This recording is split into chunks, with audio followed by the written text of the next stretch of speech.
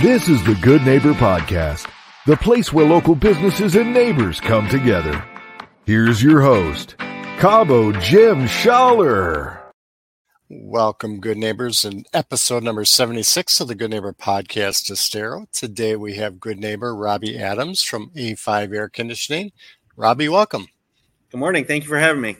Yeah, it's a pleasure getting to meet people in the community and get to know a little bit more about what's going on out there. So why don't you start by sharing a little bit what you guys do over at A5 Air Conditioning?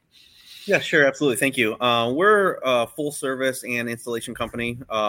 We do new construction, remodel, maintenance, service calls. We do specialize in higher end new construction. That's where a large part of my background comes from. I am also a service technician by trade. Been in the industry for almost 20 years now. And A5 is a relatively new company. We officially opened our doors November of 23. None of us here are new to the industry, but the company itself is new. That's exciting stuff. So let's back up a little bit. How did you get involved in the AC business? Yeah, no, absolutely. So it's kind of it was a random story. I did food and beverage for a long time and kind of was burnt out on it and had taken a small hiatus at the end of one of the seasons. And my older brother and I, who actually is my service tech here, we had gotten an apartment together, and he came home one day and was like, hey, some of his friends needed some help doing some ductboard fabrication and, a few days, whatever. And I was like, all right, cool. Not doing anything else. So I went in and we worked for a day, and the owner of that company came out and she handed me a new hire packet and she said, you're hired. And that was where I worked for almost 18 years after that. So I must have made a good impression. Wow. Yeah. And I've come from the food and beverage industry as well, too. It's a very demanding industry. It takes a lot of time and energy out of you. Yeah, it sure does. So are there any, I want to say, maybe myths or misconceptions evolving or, around the AC business that we can kind of clear up for our listeners? There's a lot of science that does go involved in, building and designing a properly functioning system in our area. Especially with our climate, we're the only subtropical climate in the continental U.S. So one of the big things I hear a lot is, and I'm sure everybody else hears it, too, but like this whole NATE certification. And, it's great to have extra training and extra certifications, but, these guys that have been in this area, that have been working in this area for a long time, and they know the climate, they know this, they don't need a bunch of extra training. This isn't something that's mandatory. And then to be quite honest with you, the first time I became NATE certified, I had been doing air conditioning for about 3 weeks, and I was able to pass the test. And I feel like it's almost like a gimmicky sales thing. Like, oh, if it's not NATE certified, they're not qualified to do the work in your home. And it's great. Like I said, it's good to do the extra training and have any certification you can, but it's not deciding how good of a technician or how good of a company you are. I look for more of skilled tradesmen that are loyal, that aren't sales generated, that can come in and do a good job and an honest job at that. And then licensing is a big thing too, especially with what happened after Ian down here. We had so many people coming to town that weren't licensed to do work down here, and were causing all kinds of trouble. Yeah, it's a huge thing. I mean, the licensing, not for naught, is a super pain to obtain. It's not a fast process by any means. And when I went through the school to get mine, the lady basically that was teaching the class, she's like, this licensing is really what weeds out the people that can and cannot contract. If you can't get through this testing, then you probably shouldn't be the owner of a company in the first place. And she was right. It's grueling. Absolutely. That's good, though. It's a good way to vet and make sure that you guys are qualified properly. Now, we've all had some type of, I want to say, hardship along our journey, or challenge maybe. Sure. That's maybe defined us, and we can look back now and say we're in a better place because of it. Is there something that happened along your journey that put you in a better spot? Actually, this whole recent endeavor was probably one of the bigger hardships. So, like I said, back in 2005, I started working for an AC company, and the owners of the company that I worked for were just amazing people, both professionally and personally. They mentored me in every way, and I even tell people in life in general how to become a better person. And they sold the company that I was working at the beginning of 23. And I mean, that was everything. I raised my oldest son in that warehouse. So it hit me really, really hard. And I wasn't overly excited about the company that had bought us. So that really just didn't work out.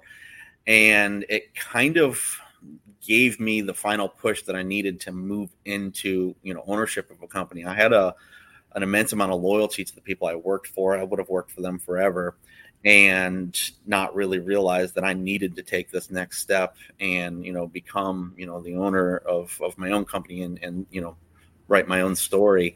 And had it not been for that, it would have never happened. And like I said, it was just that violent shove I needed to, all right, cool, it's time to take the next step. And, there was a time where, I was defeated with the whole situation, and then, started going into the licensing, and then, just looking at the, setting up the structure of a company and everything. I mean, it was overwhelming. And, I had amazing support from, people, close to me, especially my wife. She was just behind me 100%. It's just like, just do it. You got it. And, it's the best thing I ever did. I hit the ground running.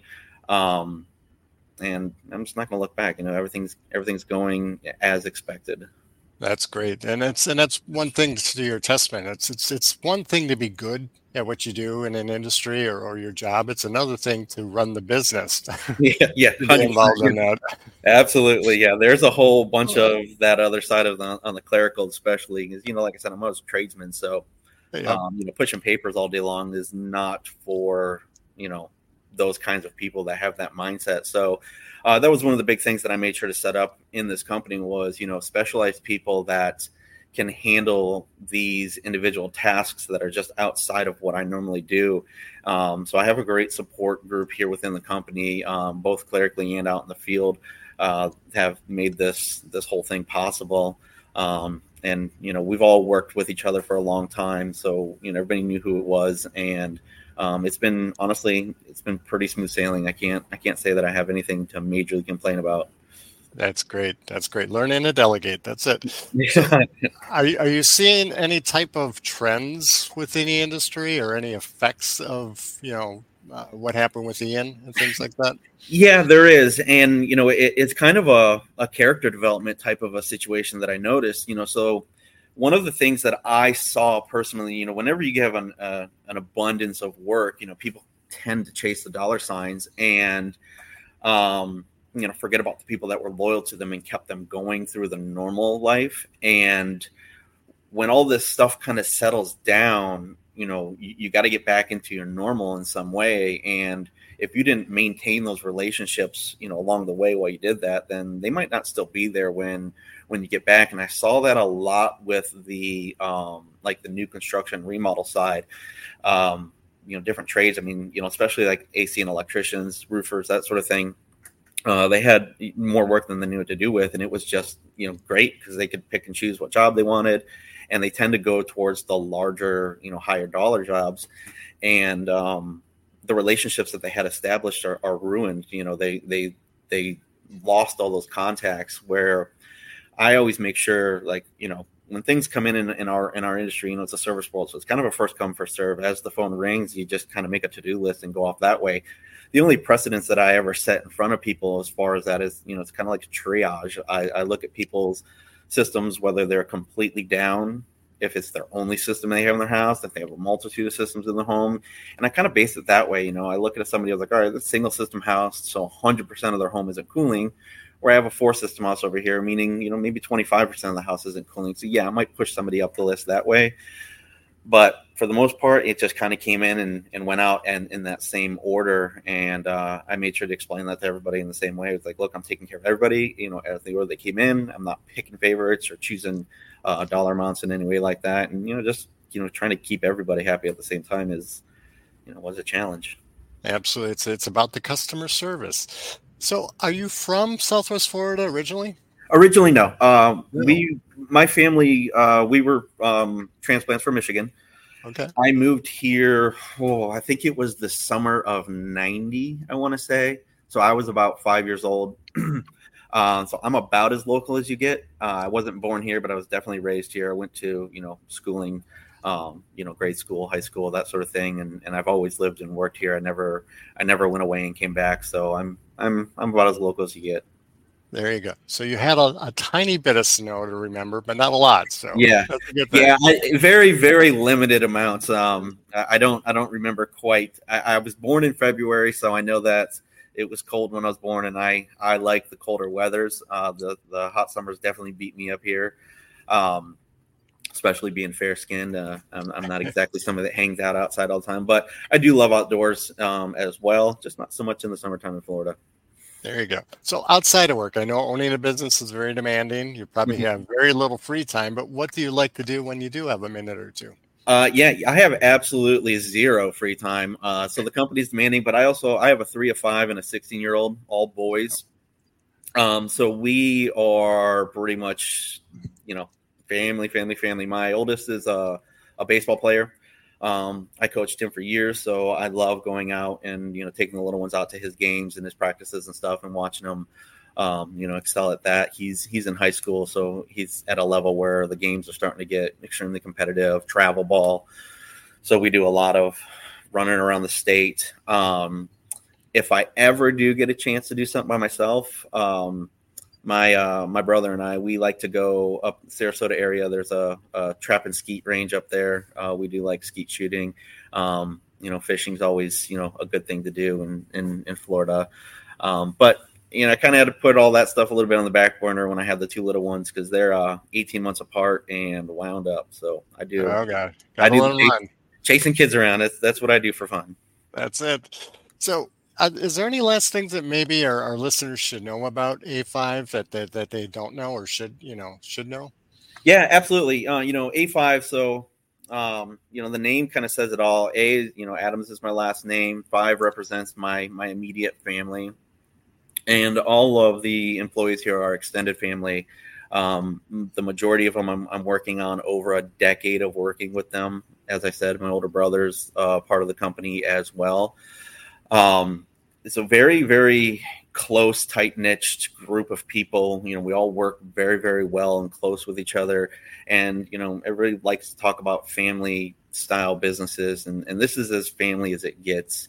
We treat all of our customers as we would want, our family and friends to be treated. There's just, no gimmicks. You get what you see. Fair and honest is definitely something. But one big thing that I'm trying to bring back in this industry is, the whole world got extremely disconnected.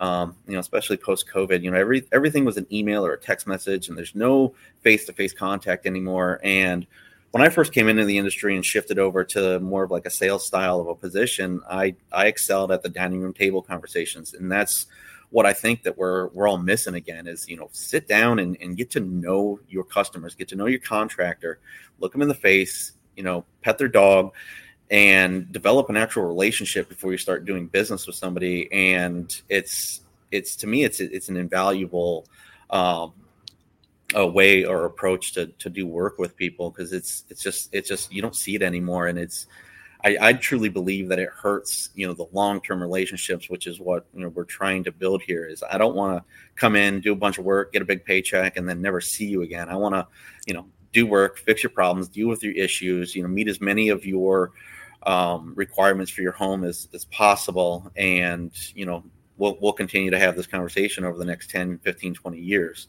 And, I just don't feel like a lot of people have that nature in them anymore. And it's just really, I don't know, it's discouraging for me to not have those relationships with our customers anymore. Absolutely. And I agree with you 100%. And that's part of why I'm doing this podcast. And I appreciate you being on, because it helps people get to know the people within the community, the businesses in the community. And hey, that's my neighbor. That's the guy that lives next door. Absolutely. You connect on a better level. how would our listeners go about getting a hold of you if they have any issues or any questions? Yeah, absolutely. Check us out, a5ac.com. Nice, easy website. Our office number is on there.